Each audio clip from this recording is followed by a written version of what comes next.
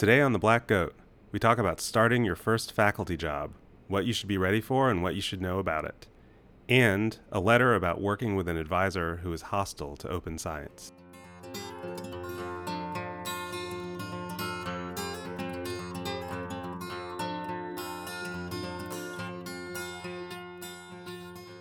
Hi, everybody, and welcome to The Black Goat. My name is Sanjay Srivastava, and I'm with Alexa Tullett and Samin Vizier, as always. How you guys doing today? Good. Good. Oh, you said that simultaneous. Well, it was simultaneous to me. This is always a mystery with Skype. I can't tell, like, the timing. Just the recordings always work out, Alexa. Whatever you do to synchronize them sounds great, but the recordings are always a little weird. Countless hours. I feel like Alexa and I should just talk at the same time all the time because people can't tell us apart anyway. I feel like it's good. Like, it gives us plausible deniability if someone's like, hey, I heard you said this on your podcast. Like, nah, that was Alexa. I totally don't have that, do I? No, you don't have that. Well, I wonder maybe, should I, like... I need to figure out a way that I can get that too, so I can attribute things to you guys. Maybe pretend I should. It was one of us. All right, I can just talk at a really high voice because this totally sounds like you guys, right? I think this is higher than your voices are. Yeah. So a lot's going on right now with editors in academic journals. I know. What is up with those damn editors-in-chief of journals? I don't know any that I. No, that was people who are listening who forgot that Samin's an editor of a journal are like, what's he talking about? Anyway, there was this really kind of interesting, controversial, important thing that happened with a political science journal within the last week and it was nuts, I have to say, when I saw this on Twitter. The editor-in-chief of the American Journal of Political Science, a guy named William Jacoby, posted on the journal website a letter from the editor denying accusations of sexual harassment against him that apparently was like not approved by anybody, but he was just like, I am the editor of a journal, so I think it was on like the journal's website. My defense. There was some there was some really like loose connection to the journal or something, but it was basically him saying like, people have accused me of sexual harassment and I didn't do it. Mm-hmm. I feel really bad for all the decent people at Michigan State because they're just like so many. He's at Michigan State. And it's just like one crappy thing after another happening at Michigan State. It's gotta be demoralizing if you're faculty at Michigan State and just like a decent human being and watching everything going on around you. Any people at Michigan State or any decent human beings at Michigan State? Shout out to all our MSU friends. Yeah, I feel like we have like a really high density of friends at Michigan State. That's true. Well, we've had a podcast. A lot of people all at once. We've had a podcast guest from Michigan State, that's right? True. Rich Lucas, and then but no, and then so we've also heard and you know, by the time we record our podcasts a little bit ahead of when they come out, and so it's a little weird because there will have been some conversation about this by the time this is coming out that as we're recording it, not aware of. But Robert Sternberg, the editor of Perspectives on Psychological Science, is resigning from his post. Not for sexual harassment reasons, but seemingly... Actually, we don't really know why exactly, right? Yeah. Right now, all we've heard is that he's resigning. Yeah. But it's in the wake of, a few things. Right. There was... there have been a number of things. I think one big recent one was an open letter signed by a couple hundred people, myself included, related to his sort of unclear inviting of old white men to special issues over and over again, and him inserting multiple of his own articles with many, many self-citations into those special issues, with unclear but seemingly no like independent peer review of that. I know that like peer review for special issues itself is kind of a little different than the usual thing, but like when you're the editor do you even have like, how, if you're like an editor doing a special journal in your own thing, like anyway, so it's complicated. So seriously, like it's at least you should at least try to take some steps to mitigate the potential conflict of interest. Right, certainly a very strong appearance of conflict of interest, and then just super recently, some really, I think, important and interesting investigative work that Nick Brown did, along with a commentary that James Heathers published on his blog about text recycling in Robert Sternberg's articles, not just at the Journal, but in other places as well, where he was publishing articles that used quite substantial passages. In some case, a majority of an article's text was recycled from another article he had authored without attribution or any indication that this was a duplicate publishing of the same words. Mm-hmm. Are these the like double publishing and self-citation stuff, is a lot of that recent, or is that from earlier in his career? So it seems that's a really great question. Nick's blog post, which we will definitely link in the show notes if I remember to. So definitely if I feel like I say that sometimes when we record the podcast. I'll write it forget, down. Right. Okay. But Nick didn't do a systematic thing. It was someone sort of tipped him off and he kind of spot checked. And then there were some other people on Twitter who also did some spot checking. And apparently it was pretty easy to, he said it took him about 10 minutes to find the first instance of this. But nobody's gone through. It's not from decades ago. It's from maybe 10 years ago, something like that, but not like. No, there was one person on Twitter had posted something that was like within the last year. Mm-hmm. So this is not like, oh, he did this a long time ago.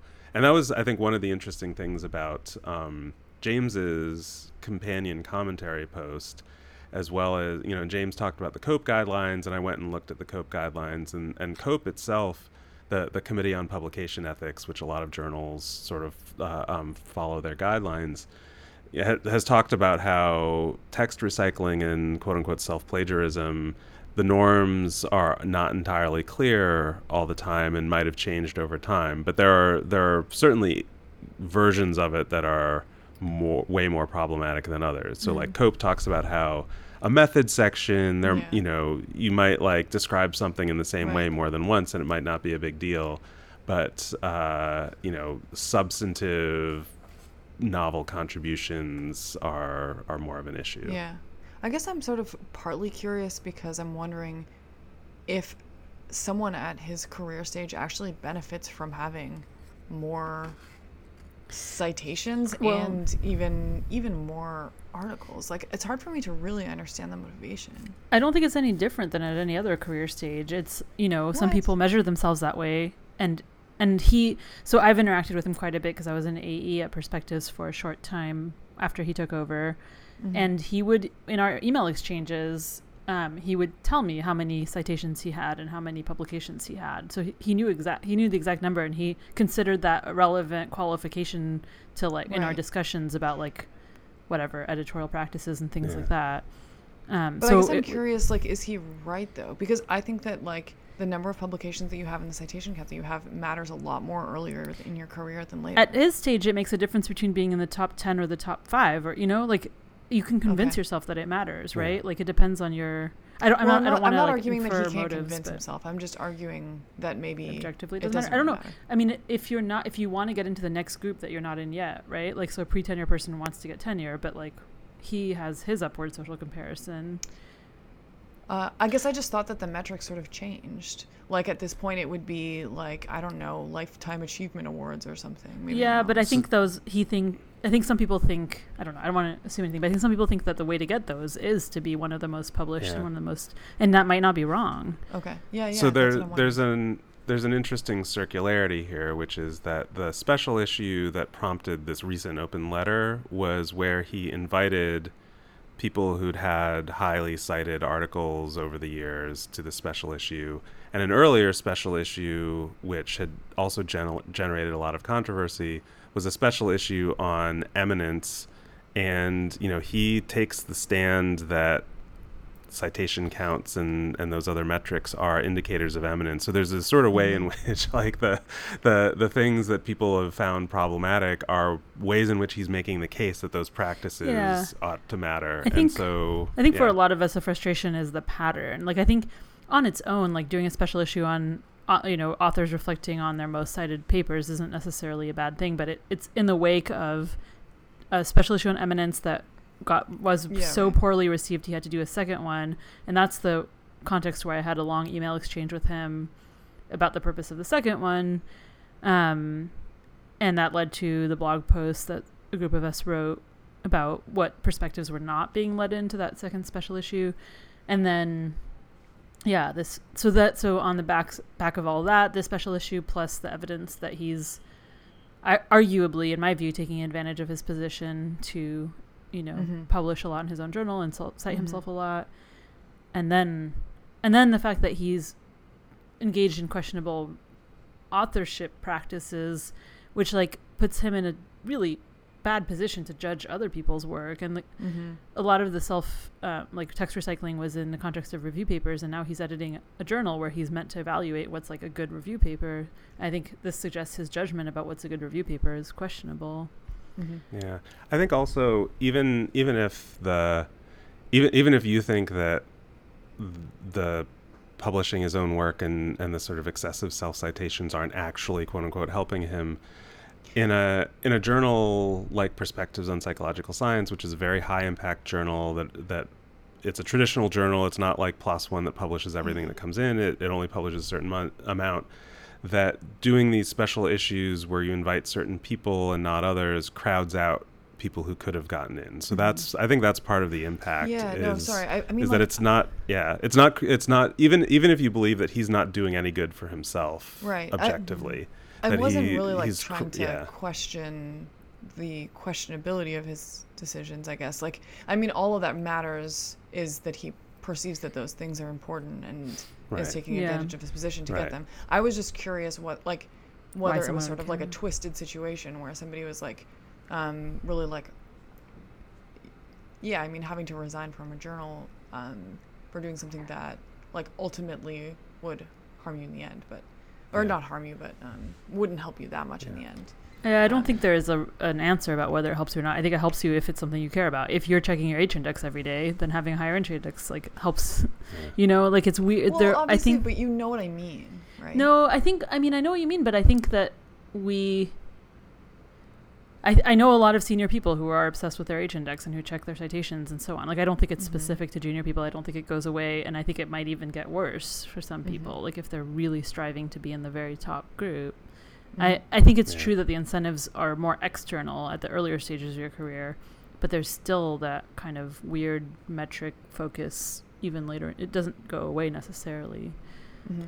So it's kind of shifting gears a little bit with this, but I think that it's important for me. Like, one of the things that this highlights is just, again, the issue of, unfiltered, unmoderated internet commenters, whatever, are actually serving a really important purpose, right? So this open letter was organized by people on social media. Chris Crandall is the one that drafted it, but it kind of came out of conversations on social media.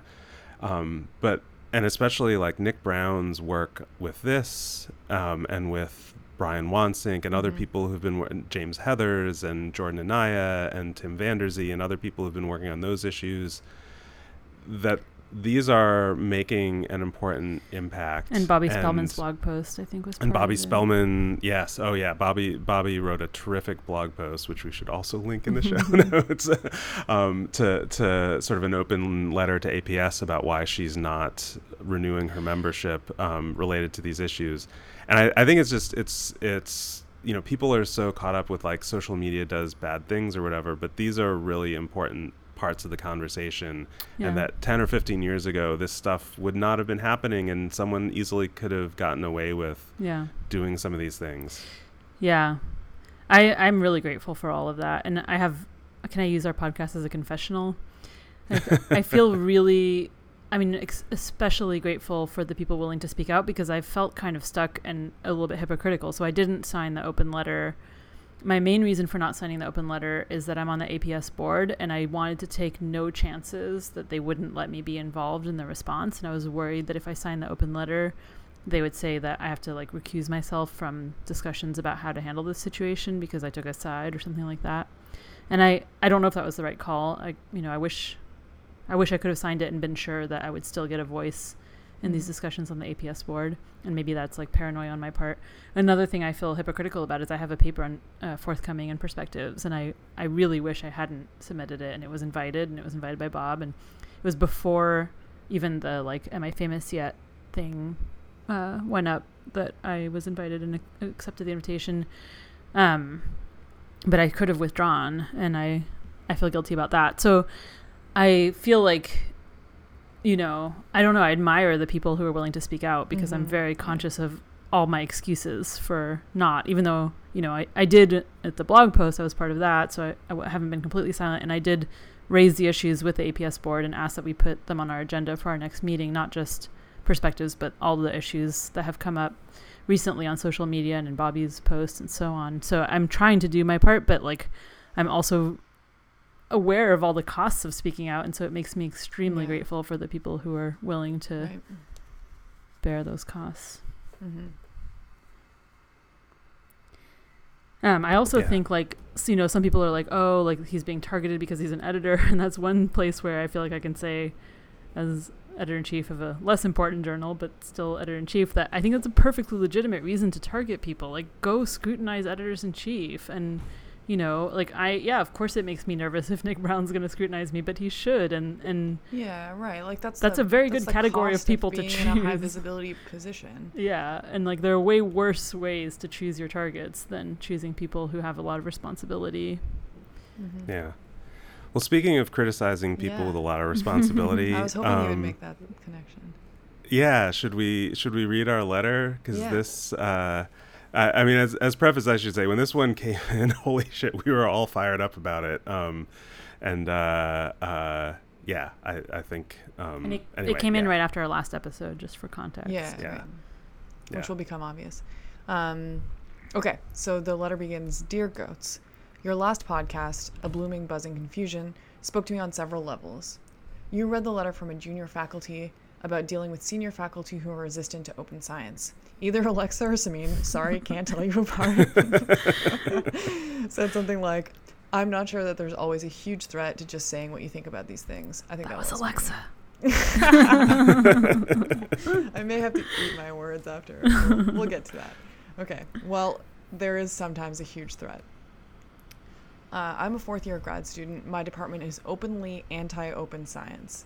Here's the most recent example. In discussing the results of 3 pre-registered studies, I was told that what I was doing was anti-science.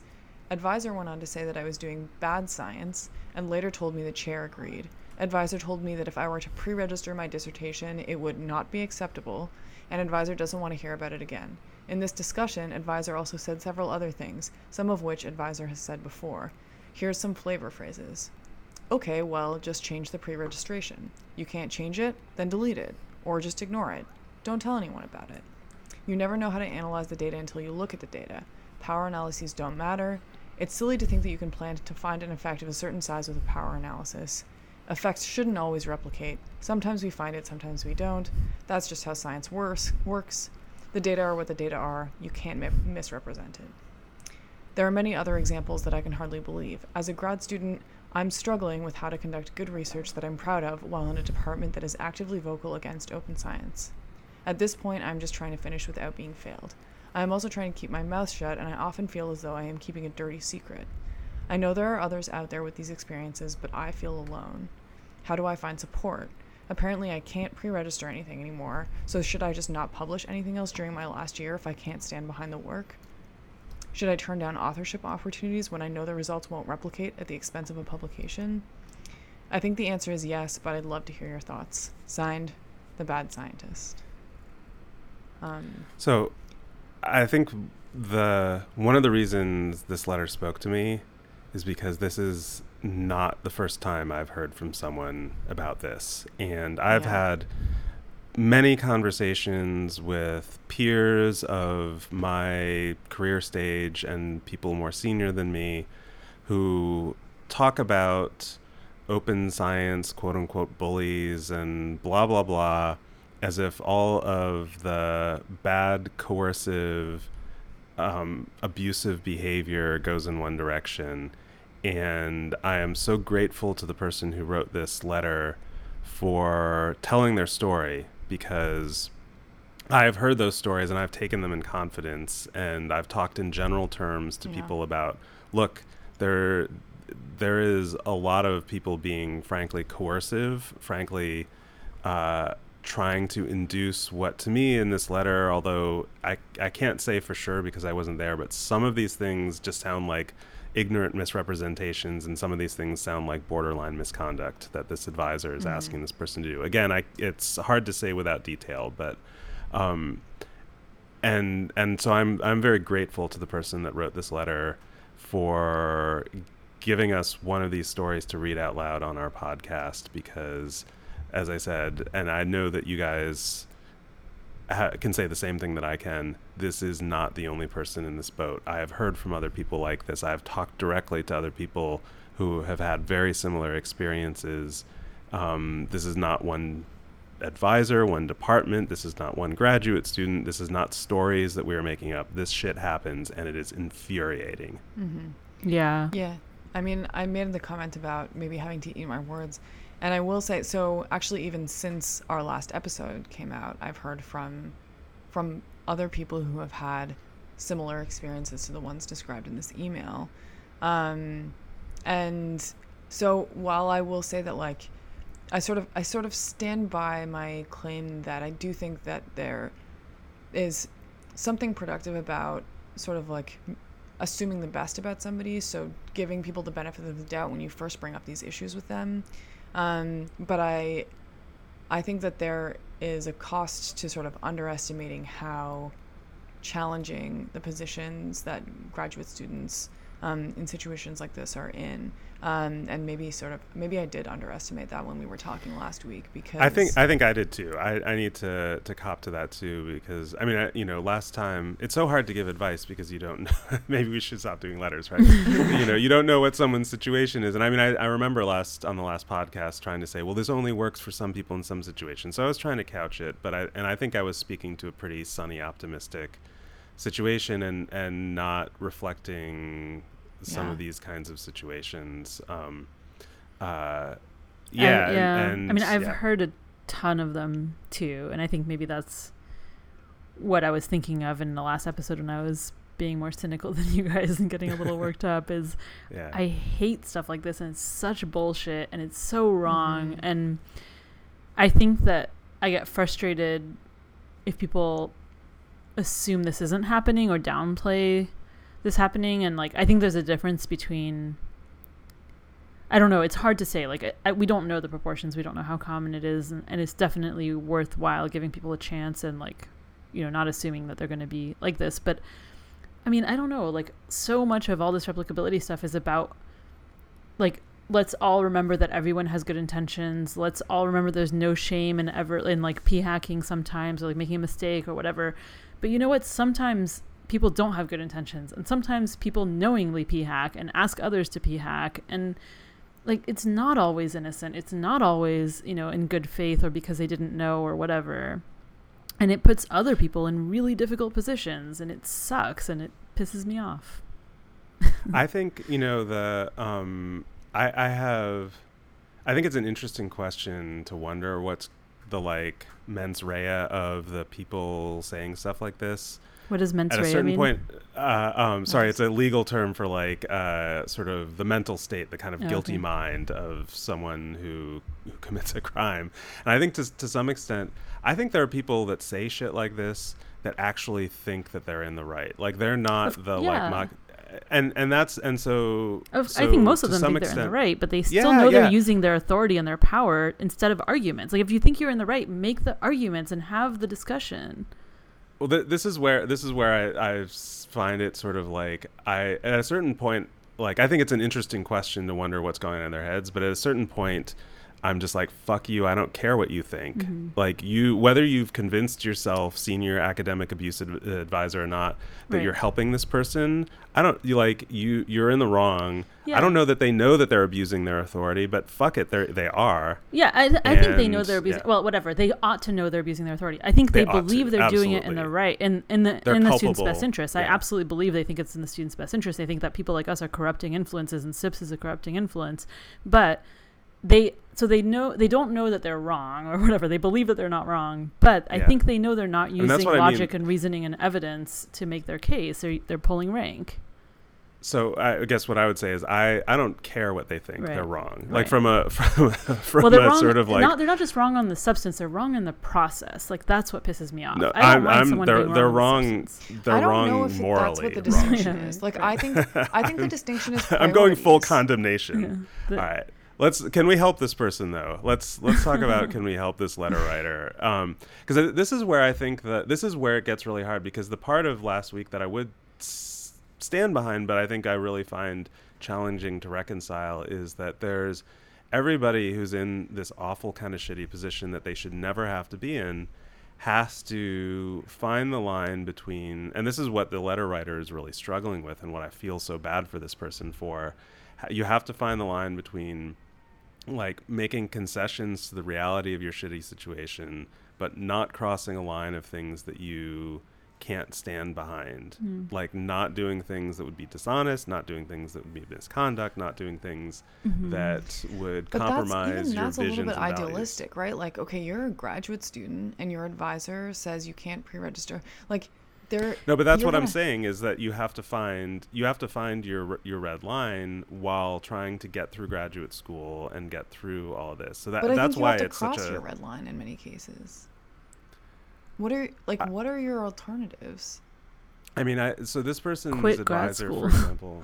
Yeah, but that's a big ass. I know. I don't think so. I don't think this person should quit graduate school. No, I'm not saying that. You just asked what are the alternatives. I'm just trying to brainstorm. Yeah. No, but so okay. So here's what I would say to this. First of all, I would say probably don't pre-register, because I think. That's not a red line for most people, and it wouldn't be for me. That's not a red line for most people, but I think that the discussion around pre-registration is evolving.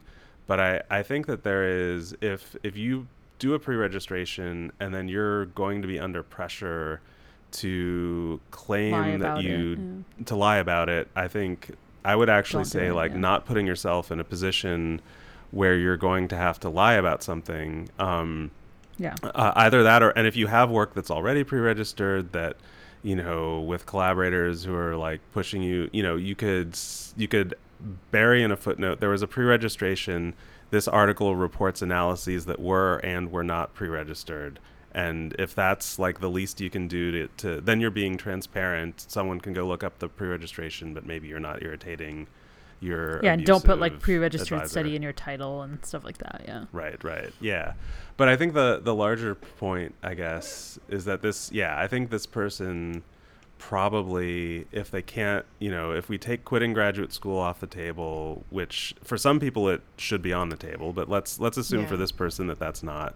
Let's assume for this person that switching to another program or maybe even switching to another advisor is not on the table. Although if they are, we should be considered. Talk about. I think that needs to be talked about more. But okay. Yeah. But then I would say, I think this person has to. This is where I don't know that I could give them like specific guidance, but I'd say you have to figure out what are your red lines, and find people you can talk to.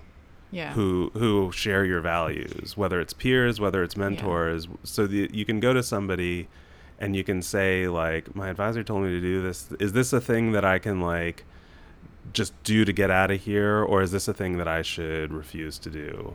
Because I think it's really hard without getting into like detail that's not in this letter for me at least, to say like, here's absolutely you should never do this, or you totally should do this, or whatever. Right. But as a larger strategy, I think like finding sounding boards, because I think that's where people lose their moral anchoring, is when they don't have anyone, when they're getting gaslit by their advisor. I think what's so hard about giving advice in this situation is that it's so easy to like downplay how much it erodes your soul to like let someone else make you do things that go against your sense of integrity for years. Like that's such a high cost. And so that's why like I do think quitting grad school should be on the table. I think transferring to another university should be on the table, or if there's a lab in your own university, then that's even easier. But I think people think of these things as like really, really drastic moves, but also this situation is really, really drastic. And anyone who tells you that it's not is gaslighting you, or is like,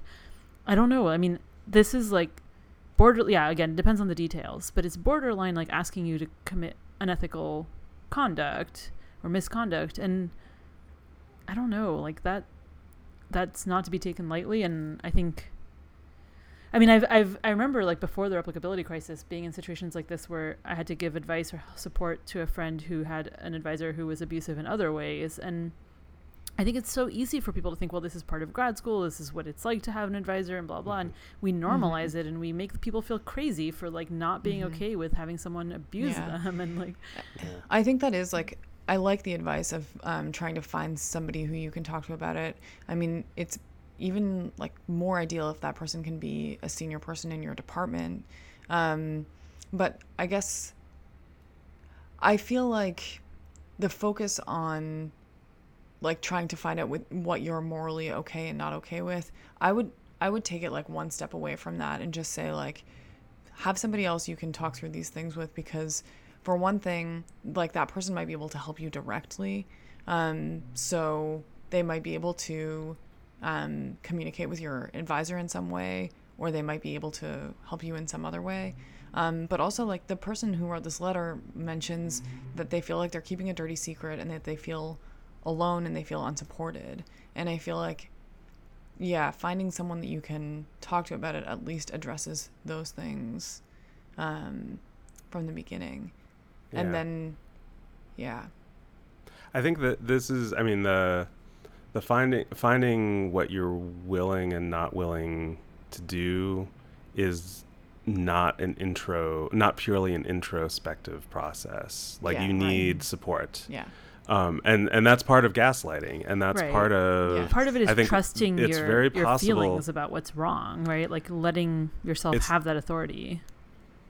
But also I think the opposite of that too, which is recognizing that if you're surrounded by people who are telling you something, understanding that you might look back now or you might look back later on things that you did that you recognize after the fact you wish you hadn't done, and don't feel guilty about. I mean, it's easy to say don't feel guilty, right? But that's what these situations do to people, right? Is that everyone around you is telling you to do something, telling this is okay, this is not, and you start to believe it, and then later on you feel like shit because you're like, why did I go along with that? And so that's why that's why I'm both saying like you have to find your line, but you have to do that with other people who will support you, and don't view it as a thing that you're just going to do on your own, and that if you're a good person you'll be able to draw that line, and if you're not, you're not, or whatever, because that's what these situations do to people. And I think it's important to keep in mind too that like you might have the feeling that like not pre-registering puts you in the camp of like bad researchers, but it's important to recognize that still today, the vast majority of published papers in psychology are not pre-registered. So you're not like, people aren't going to jump on you or like criticize you or put you in the category of bad researcher for not being perfect. So I think sometimes we can lose sight of that in our bubble. I mean, this person is in a different bubble in their department, but like it can feel like everyone's going to jump on you. But if you look at the world, actually, like I think most of the papers I see getting criticized pretty heavily, it's not just that they didn't do the newest best practices, it's worse than that. Like I think if you're just doing the best you can under the status quo, you're probably going to be okay. And, you can also demonstrate your commitment to open science or, rigorous practices in other ways. It's not, your co-authored papers are not the only way you have. So you can, often in job applications, you have a chance to express those things. You can, I don't know. I guess that's a good question. Like, how else could you signal that? I mean, I think most people will take you at your word if you say that those things are important to you and you couldn't do them in graduate school. So I think reaching out to people who you Again, reaching out to people is one way. So like there's a chance that you could collaborate with other people in your department and do things differently in those projects. But also you could, if you're talking to somebody who could potentially write you a letter of recommendation, then they can vouch for your investment in these things. Yeah. And I think to what, to the issue of like, finding people who can give you substantive input, because I think there's and I don't want to speak to what the letter writers, where the letter writer specifically is at. So I'm probably going beyond that. But like I think there's a simplistic view that I could imagine someone taking. I don't think many people do this in actuality, right? But you could imagine someone who like first encounters these things, who sort of has a fairly straightforward, like, okay, in order to do good research, you have to do X, Y, Z. And then people who are actually doing these things know that they're more complicated. They know that you don't always pre-register everything, that pre-registrations are complex, and that, anyway, that it's like a more intellectually engaged thing. And so and that there's lots of ways to do research with integrity, and that doing research with integrity is a process of ongoing intellectual engagement. It's not just a list of practices that you either do or don't do. And that's where being isolated like this person is so hard, because it would be like if you were the only person doing research on a particular topic and you had nobody else to talk to about the theory or the methods, right? And it would be like, oh, I have to figure this out from textbooks or whatever. Doing good open science practices, replicable science, is a big part of that, is having colleagues, both for the sort of support that this person's not getting on a like integrity level, but also just intellectually, like having people that you can bounce ideas off of and say like, does this really need to be pre-registered, or does this, how can I go about sharing this data in a sort of nuanced way that doesn't compromise my subjects' identities, or like all these things are actually really complicated to do in a lot of situations, not always, but a lot of them. And so I can imagine someone who's isolated, who just feels like, oh, there's this whole conversation going on about how to do research well, and I can't do any of it, and not even having access to like collaboration and conversations about how to do it in their own work. And so that's also where I would say, like, don't beat yourself up if you're not pre-registering yet. Most people still aren't. Or if you're, not doing this or that, like, and that's where like talking to people about like what are the things that I'll be able to look back in 5 or 10 years and say, okay, I grew past those, but I still can, feel good about that work, versus things that you would regret later. And I don't think someone that's isolated can figure that out on their own. Yeah. Well, we should probably move on. I think we all knew this letter was going to fire us up. Thank you to the person. Again, I'm always grateful to people that write us letters, but I'm especially grateful to this person, because I think it took a lot of courage for someone this isolated to write to us. And I think, as I said, I've had confidential conversations, and I know you guys have as well. And it's really valuable to have someone who's willing to write down their story and send it to us. So thank you. And if you're listening and you want to send us a letter about anything at all, we're letters@theblackgoatpodcast.com. We're on Twitter @blackgoatpod. We're on Facebook, facebook.com/blackgoatpod, etc. Cool. So let's talk about our main topic for the day. Which is being a new faculty member. So we've done episodes. We did an episode on the job market. We did an episode on like negotiating and all that. And so we're kind of following you through your career this year. And I have to say, I'm super excited because my department has 5 new assistant professors coming in. Oh, wow. We had a blockbuster year hiring and recruiting. We had 3 positions. We had a couple spousal hires that we were able to do successfully, blah, blah, blah. So like, hi to everybody coming to my department. But yeah, no, it's a super exciting thing. And so this, so we wanted to talk about getting ready for your first faculty job. And I think maybe a good place to start, not necessarily at the beginning, but I think something that's probably one of the biggest issues is it's a little bit thematically related, although hopefully in a more positive way to what we were just talking about. But like finding support, finding mentorship, I think is one of the biggest things that people, because you'll get plenty of advice from your old advisors about like, where to order your psychophys equipment from or whatever. And I guess we could talk about that. Samin hates, who's it that you hate again? What? James Long or no? Wasn't there some? Oh, Noldus. You hate Noldus. Yeah, Samin hates Noldus. But instead of talking about how Samin hates Samin hates is a very long podcast topic. Yeah. We don't have time for that. Yeah, but yeah, like so. I think one of the things almost everybody starting a new I shouldn't say almost everybody. A lot of people starting new faculty jobs are physically moving to a new city, location, etc. Even if you're not. You're changing the circles of people you're involved in. You're at this new stage, new identity. And I think like there's a lot of new shit that comes at you that you're just going to have to deal with, and having those people and having mentors. And I don't know, did you guys have like what kind of mentorship did you guys have when you started your first faculty job? I had Samin. And actually, no, I mean, of course, I had people here too, but not in any kind of formal capacity. And I do think that some schools do that. Do you guys do that, Sanjay? Do you have like a more senior faculty mentor to junior faculty? So we've done that, and we're actually trying to beef up our mentorship. That's something we've been talking a lot about because we felt like it hasn't been enough. So we would assign a more senior person to a more junior person, and they'd maybe get together once in a while or something.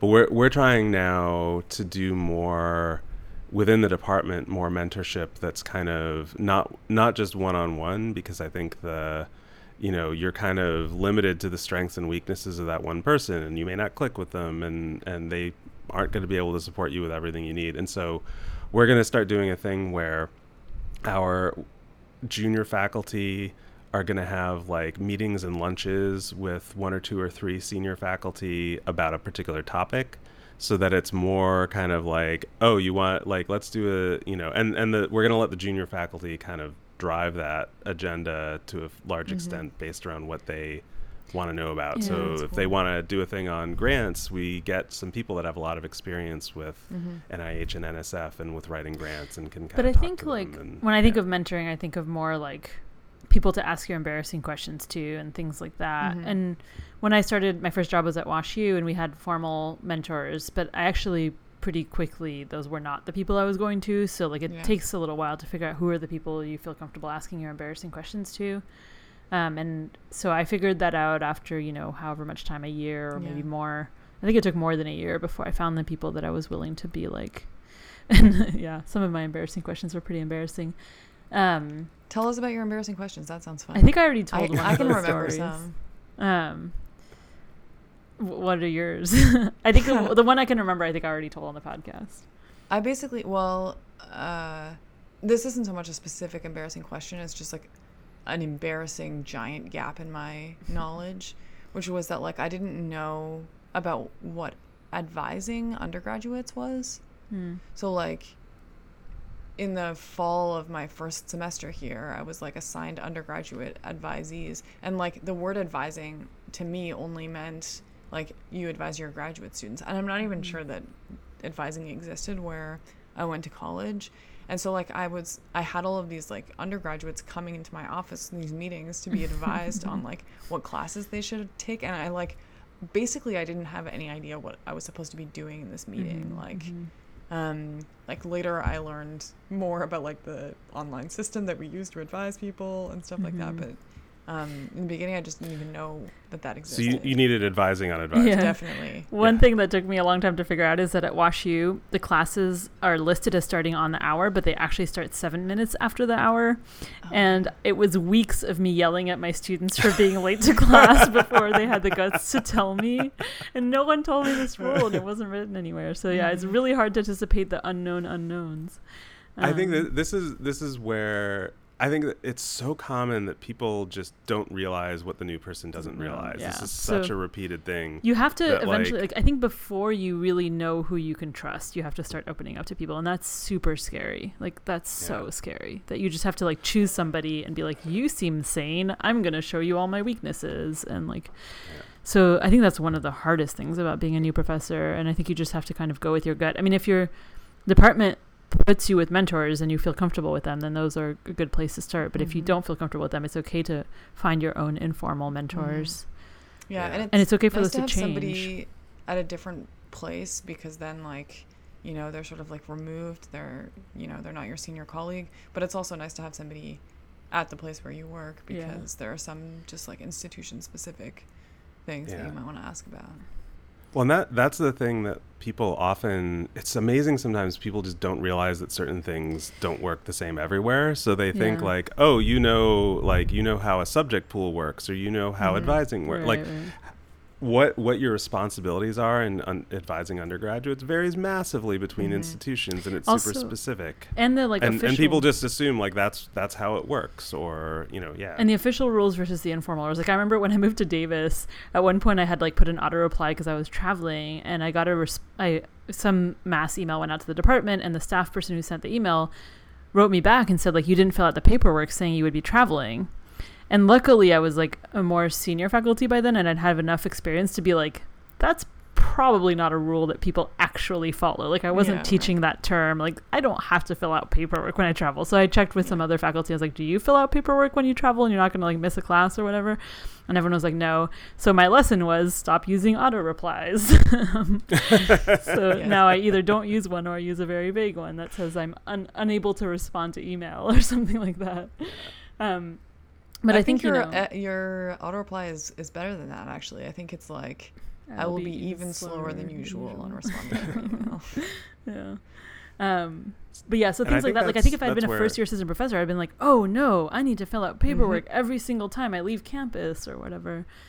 And I think that's where like, and I've said this before, like thinking of mentorship like a buffet rather than like one course or whatever. So having lots of different people for different things. And so that's where you need local people who know how things work. And that's where also like having someone who you know, the people you go to with those kind of questions might be like a year or two older than you or ahead of you career wise, right? Like if you're a brand new assistant professor, having connections with the other assistant professors are super important. And like in our department, they all get together regularly, the pre-tenure people, and they have their own support network. Because that's the sort of thing, like you might feel weird, especially if it's a like, do I have to follow this rule question, right? You might feel weird going to some people with a like, do I actually have to follow this rule question? But there might be other people who would you totally or like if you have someone, a senior colleague who's bothering you, and then you're like, who can I tell? Who are their friends, and who can I tell? So I had that in my first job, and luckily there were lots of really, really supportive people, and they like, I mean, at WashU, the mentoring was amazing. So like if I had somebody bothering me, like I didn't have to deal with it myself. And I think that's really important. A good department will step in if there's someone like acting unprofessional or just whatever. So don't assume that you have to deal with all that yourself. Like hopefully you have people who are willing to fight some of your fights for you. And also, like, I think a nice source can be people who start at the same time as you as well, right? Like, so maybe they don't necessarily know more than you, but sometimes they might have learned things that you haven't learned yet, and they're at the same stage as you. So, like, I relied a lot on, like, the two people who started at the same time as me, Andrea and Chris, and that's a big deal. Yeah, I didn't have that. And I think having people, I mean, this is both mentorship and support, having people not at your institution. So if most people are lucky enough to like have, I shouldn't say most, a lot of people, hopefully most people are lucky enough to have like supportive, constructive relationships with their former advisors, grad school, and maybe postdoc and whatever. So, you know, knowing that you can talk to those people if you can, but having, you know, just making sure you have people for those kind of reality checks. So, for example, if something's happening and you don't have anyone you can talk about at your institution, you're like, is this just like how things are supposed to work, or should I not be putting up with this? Having people who can say to you, who you feel like you can get an answer from, and who can sort of be there for you. And having your peers as well at other institutions can be really valuable, I think. Mm-hmm. One thing I found really interesting about becoming a professor, and I was relatively young when I got my first job, was like all of a sudden, like if you want to get to know your colleagues, you have to have like dinner parties and wine, and like you can't just like say, hey, do you want to come over and order pizza? Or at least I felt that way. And that was like the way I knew how to like become friends with people. So I felt pretty alienated just because of like there's an age difference between me and most of my colleagues. Like a lot of my colleagues were my parents' age, and there was a lifestyle difference, and like just things that were the way I hung out with people and bonded with people in the past felt kind of inappropriate, or so that was really hard. And I don't know what the solution to that is, other than like I found people in other departments who were more like me in terms of lifestyle, and that helped a lot. But I think that's a big jarring thing. Like you go from having mostly peers who are your age, if you're traditional grad student age, you go from having mostly peers who are your age to all of a sudden having generational gaps between you and your colleagues, which comes with also like differences about gender roles and other things. Right. And you also often have more in common with, like I felt this way, have more in common with the graduate students than you do with the faculty sometimes. That's a very strange dynamic, I feel. But like the grad students don't see you as like just an older grad student. They see you as like a totally different thing. I had both. I had that in some ways, and then I also had some grad students who saw me as less of an authority figure than my colleagues. So I had to struggle a little bit with that. Well, let's talk about graduate students, because I think that's that is an important topic as for people who are starting their job at a place that has graduate students. I think one of the things that I noticed when I was a graduate student, when new faculty came, and then I kind of noticed as a new faculty member, and then I see happen to other people, is you show up and you're new, you're different from everybody else, you're often younger than everybody else, so you're closer in age, and people are excited about your work and whatever, and so you'll be approached by graduate students some of whom might be just interested in your work and what you do, some of whom might want to come work with you. And that can be really complicated, because what I've observed is that some of those students that approach the new faculty member are the like really like interesting, they're interested in what you do, but they're also like, they're just like open-minded and curious, and they got a lot going on, and they're like, oh great, another person to collaborate. But then there's also the like, I always think of like the island of broken toys, like the graduate students who are, and this sort of depends on how a department works. Like when I was in graduate school, you didn't even have to be in a lab. You could like be in the program and just sort of be adrift. And the graduate students who like didn't have an advisor because for various reasons, sometimes because of the advisor, sometimes because of them, but so people would sort of like glom on to the new person, who maybe they should sort of be careful about whether they start working with this person because this person was in the program and kind of dysfunctional or whatever. This is related to another phenomenon that happens when you become a faculty. At least I've observed it both when I was a grad student, I observed it in faculty, and then I observed it myself, which is something happens in your brain when you become a faculty where you stop being able to read grad students accurately. So like you can't tell when someone's kissing your ass. You can't tell when someone's crazy. You're like, oh yeah, they seem wonderful. And all the other grad students are like, what the hell are you talking about? And I remember that when I was a grad student, like the professors being like, this new person seems great. And everyone else is like, that person is psycho. And like, and I know that now about myself, that like, I don't know what grad students are thinking, and I can't read them, and I can't tell when they're like putting me on, and I can't tell when they have really good intentions and they have bad intentions. So it makes it super hard to know how to approach grad students who want to transfer to your lab or who want to do a side project with you, but they haven't been productive with their advisor. Is that their advisor? Is that them? I just don't trust my judgment anymore, and I find like I need so much information and outside corroboration before I feel confident in my read of the situation. Well, and on top of that, there can be politics too, right? So there's also the awesome graduate student who has a shitty advisor who wants to come work with you, but it's gonna like start up drama. That you might still do it, but you should know what you're getting into. And so that's where like having people that you trust and can talk to can be really important. Someone could say like, okay, yeah, this grad student's awesome, but their advisor is nuts, and you should know what you're getting into. I think there's a systematic difference between like what graduate students can recognize about incoming or current graduate students and what faculty can recognize about them. Like there are just, so I always weigh my grad students' opinions pretty heavily when I'm interviewing new grad students, because people are just like, they're just really different around other graduate students than they are around faculty. And I think most people are smart enough to know how to appeal to faculty members when they're interviewing. Yeah. But not everybody is smart enough to like keep that up around graduate students or... Yeah. When I was an assistant professor, one of the most valuable sources of like help advice that I had was my friends who were still graduate students, because like graduate students would do things and I would be like, what are they thinking? Like I can't understand their behavior. And so then I would call my friends who are still grad students and I'd be like, my grad student did this, or like this grad student did this, like what does that mean? And they'd be like, oh, it just means that they're scared to tell you that blah blah blah. And I'm like, oh, and it's amazing how quickly I lost the ability to perspective take and to like interpret their behavior accurately. So yeah, it happens really really fast and it's scary. And yeah. How do you guys feel about taking graduate students in your first year? I did that and I feel like someone who started when you started. Yeah. And I felt like poor Brett suffered as a result, because I was like, I'm sure I didn't know what I was doing and in my job at all, and then also as an advisor. But then I'm not sure if it would have been better if I had taken him in the second year. It just might suck for the first person. I'm not sure. Right.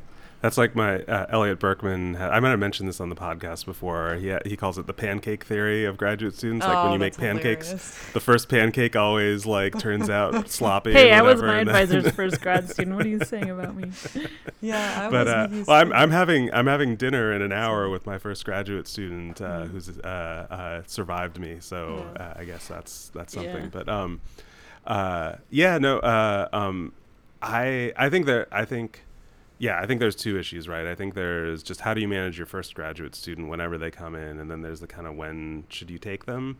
I didn't take graduate students my first year, and I think I was kind of glad because I had plenty to do. Like I was setting up my lab. I ended up actually, because I didn't take graduate students my first year, I was working directly with my undergraduate RAs much more intensively than I tend to do now, because there's like a layer between us, and I worked with some amazing undergraduates, and just I now don't have, other than like honor students sometimes, but I don't have that much chance to like work closely with undergraduates as much as intensively anymore. So that was kind of cool. But also like I was prepping all of my classes for the first time. That was a ton of work. There were just like things about being a first year assistant professor, and plus I had like data up the wazoo that I brought with me, and so it's not like I needed to be generating brand new data right away, which would be, if that had been different, that might have been a different consideration. The other thing is like me.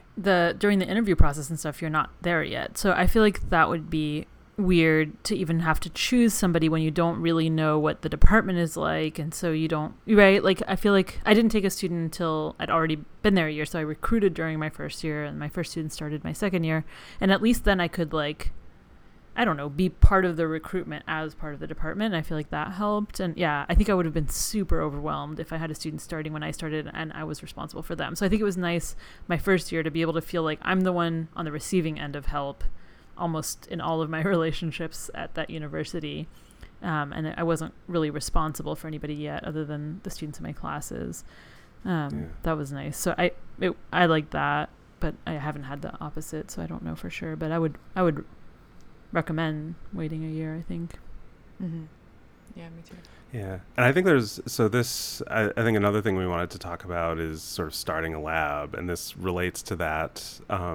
But there's other issues as well. So that there's starting a lab, quote unquote, in terms of like buying equipment and stuff like that. But I think more organizationally speaking, like I think there's a lot of really important decisions to think about in your first year. So do you want a big lab or a small lab? And you're not going to like start big right away, but what are you building toward? Do you want to have lab meetings or not? And if you have lab meetings, who comes to them? Undergrads, only graduate students. Are your lab meetings for like work, so I know some people do lab meetings where it's like we all get together in a room and we actually like work on projects. We do logistics, we organize things. And other people, lab meetings are more social, or they're more, we discuss an article or something like that, or that sort of thing. So yeah, there's a lot of those kind of decisions, and I don't know that there's one right answer to any of those, but I think what kind of, and also in a more diffuse sense, like what kind of lab culture, as well as one-on-one, what kind of relationships do you want to have with your students? Like, do you want to be the lab that, goes out for a beer once in a while? Do you want to be the lab that's very formal and business-like? So just to put like one thing out there, I used to have lab meetings with my grad students, and then I stopped. So now the only kind of lab meeting we have is the one for the undergrads. So like the grad students and lab manager kind of run it. I'm there, but I just participate, as a participant. And I don't have lab meetings where I'm running it and it's me and my grad students. And for me, it's just, I think it's a personality thing. I always hated the dynamics in those meetings. I didn't like having to be responsible for those dynamics and for like putting everyone at ease and not having competition among the grad students and all the different things that could come up when you have a group of like 3 or 4 grad students and they're all looking at you. And so I hated that. And the day that I stopped doing that, my life got so much better. But like, I don't know very many other people who just don't do lab meetings. And I think some people, like, I didn't think it was an option until I just got to my wit's end and I was like, I'm just not going to do it. And I have only one-on-one meetings with my grad students and then the big meeting with the undergrads. I'll give the opposite perspective with maybe like an underlying theme, which is that I do the opposite kinds of lab meetings. So I have lab meetings with my graduate students, and there are a couple of graduate students from other labs, and then sometimes some senior undergraduate students. So if I have like an honor student, I usually give them the option of coming. So people who are pretty invested in the lab. And that's like one of my favorite aspects of my job. And like you were making distinctions between different kinds of lab meetings, Sanjay. So mine is like A, the kind where we're having a beer, and B, like we're usually talking about something like more like general, and like we're having like an intellectual discussion, but it's not really work. Like it's like we'll talk about an article, or maybe somebody will like discuss like a methodological choice, and we'll discuss that. But like that's one of my favorite things, because, and this is something that like I think I sort of got from my advisor Mickey. It was just that like it was basically why I think one of the nice things about our jobs is that we get to have like fun intellectual conversations with people who are interested in talking about the same things that we are, and that's where I feel that. But I really didn't like the kinds of like lab meetings that are with all of the undergraduates. Like for me, there are like some undergraduates who were very invested and interested, and some who just like I felt like I was like dragging them, and I did feel like this weird dynamic where I was supposed to be like simulating this discussion between people who didn't want to be there. And so I haven't completely stopped having those, but I basically I have like sort of like one organizational one a semester, and that was a big relief to me, was to just like decide that that I wasn't going to do that anymore. Yeah, I think it really is a personality thing, because if I had you leading my lab meetings, I would love them too. And so like for me, like the fun intellectual discussions I'm so much better at them one-on-one than I am in a group where there's status differences, and it's on me to navigate those and smooth those over. Like I'm just not good at putting people at ease. I'm not good at like being the adult in the room with a group of people. And I think I'm pretty good at it one-on-one. Like I think I'm pretty good at getting my grad students to like open up and have like good conversations and stuff one-on-one. But yeah, and I could totally see how you would be really good at that in a group, and Mickey too. Yeah, Mickey's good at that. Yeah. So what about research, like topics and research programs? So I think one thing that's, I think, really important to have lots of conversations with lots of people, and you might have already done this when you were interviewing, but is to find out what your department's expectations are. Because, so I know in my department, it used to be almost an explicit norm, and it's still discussed a lot in tenure and promotion cases, like University of Oregon data, quote unquote. Like it's really important that you have publications out of your lab at the university, and so that's like a consideration, right? Is they want to see, and it's gotten a little bit more flexible, because like how people work has changed a bit over the years, but so that's the thing to find out. Like how is your department going to view one thing? These are not exactly the same, but they're related. One is data generated from your lab at your new job, and then the other is more a sort of intellectual issue of like independence versus not. So a big issue for a lot of people starting a new job is they still have collaborations with their former advisors, and in some departments the norm is like you stop as soon as you show up, and the expectation is like those don't count at all, right? And in other departments it's like, no, that's great, like as long as you've got some independent stuff too, like it's great to keep going. So that these kinds of things should guide those decisions for sure. You need to know, and you need to talk to multiple people, because you will get idiosyncratic views from some people, and people will have different opinions in your department. I would look for things that there's consensus about, where you're getting the same message from multiple people, and it's a long-standing rule. So, like, you can see that the people who've gone up for tenure for the last, 4 or 5 years have had the same standards. Because other things that are idiosyncratic to a person or to a time could change by the time you go up for tenure. So I think that I would say people tend to talk as if you have to be really strategic, but I think the things that you really have to be strategic about are the things that are very clear messages, that are long-standing norms in your department, that everyone is telling you the same message. Then that should factor into your decision. But things that are just like one person's opinion who happens to be vice chair right now but is not going to be in 2 years or whatever, like I wouldn't bend over backwards to meet their preferences if you're not getting consensus or like evidence that that's a long-standing thing. And in general, like I don't think you should sacrifice too much for strategy, again, except these things that you're getting a really clear message, because it's also your career and you need to be happy, you need to be doing something you like. So I would weigh the advice you get against like what you want your job to look like, and make concessions when there's like very clear norms, but also weigh your preferences and what you want to get out of your job as well. Mm-hmm. Yeah, I think, I mean, this is just giving like an idiosyncratic example, and it's just anecdotal, but when I started here, I was hired as a psychophysiologist essentially, and I completely changed my research program, and there were times when I was like really worried that people were going to be like, they were going to find out that I changed this and that I hadn't told them, and they would be like really upset that I didn't do what they expected of me when I started. Hopefully now I can like confess this, but like nobody has ever expressed any concern about that whatsoever. And yeah, and you got tenure, so we know, so it counts. So I guess my point is Alexa's not just saying that. You should try to push you should try to do what you want to do. Yeah, if something's really important to you, there's probably a way to make it work. Yeah, like if continuing to work with and I think that goes both you. in the direction. Yeah.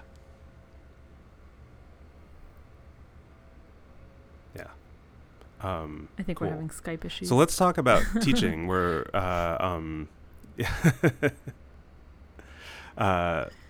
what kinds of things? So a lot of people who are in their first faculty job are going to be teaching for the first time, or they might have some teaching experience, but like, yeah, what kinds of things surprised you guys about teaching when you did it for the first time in your first faculty job? I was like, I didn't know anything about teaching.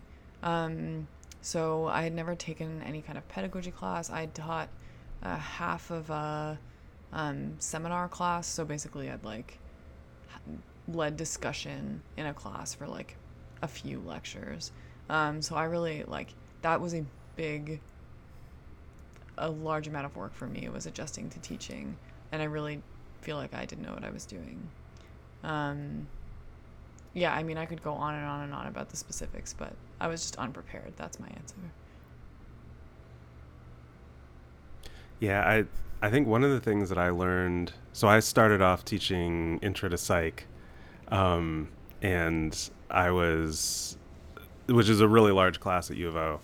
One of the things I learned early on that I didn't anticipate, I had done a little bit of teaching in grad school, but was how, in a big class, how important organization is.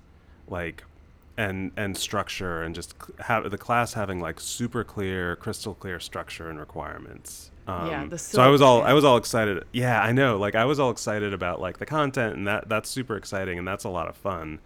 But one of the things I realized is my life got so much easier once I like, if the requirements are really straightforward and logical, if the deadlines are regular, and everything's announced, and all this shit is just like it makes the students at ease because they know what's going on. It makes you not have to respond to a million emails. That was something that I like didn't anticipate being as important as it was. Mm-hmm. Like I knew how I anticipated that I'd have to learn how to stand in front of a class and deliver a lecture without saying a million times and all that kind of thing.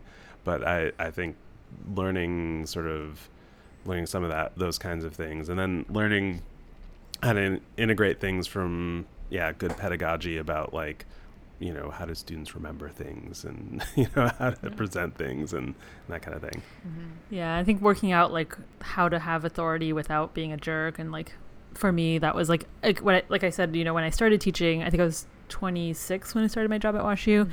and so I expected to have to like establish my authority and blah, blah, blah. But little did I know it was the opposite. Like they were too scared to tell me that class didn't start for 7 minutes for like 2 or 3 weeks.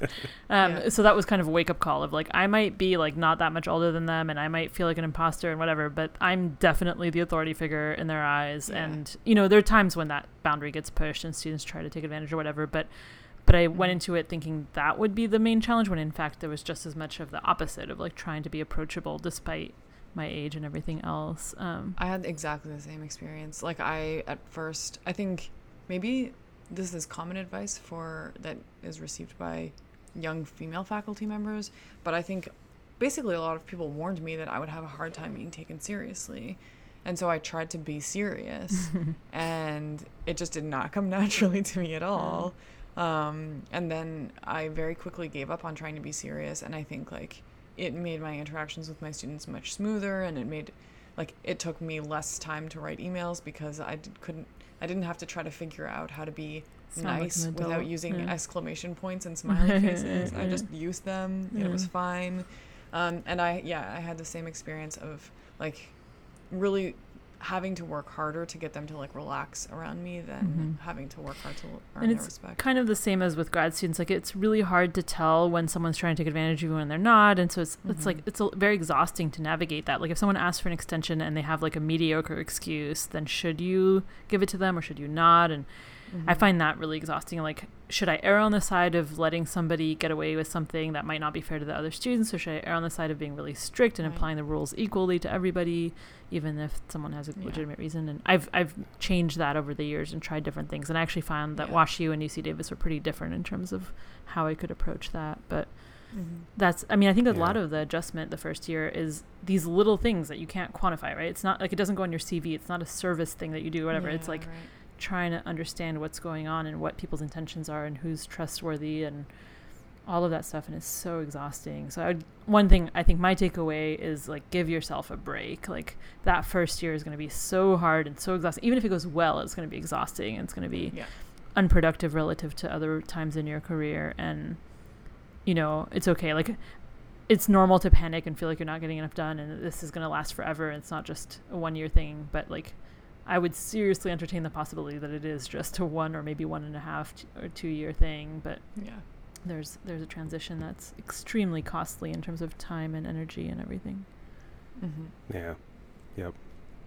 Well, cool. Maybe we should end on that. End on like, cut yourself some slack, and it can be exhausting, but hopefully awesome as well. Let's hope it is for everyone listening. Cool. Well, thanks, guys. This was fun. And thank you, everyone, for listening to The Black Goat, and we'll talk to you next time.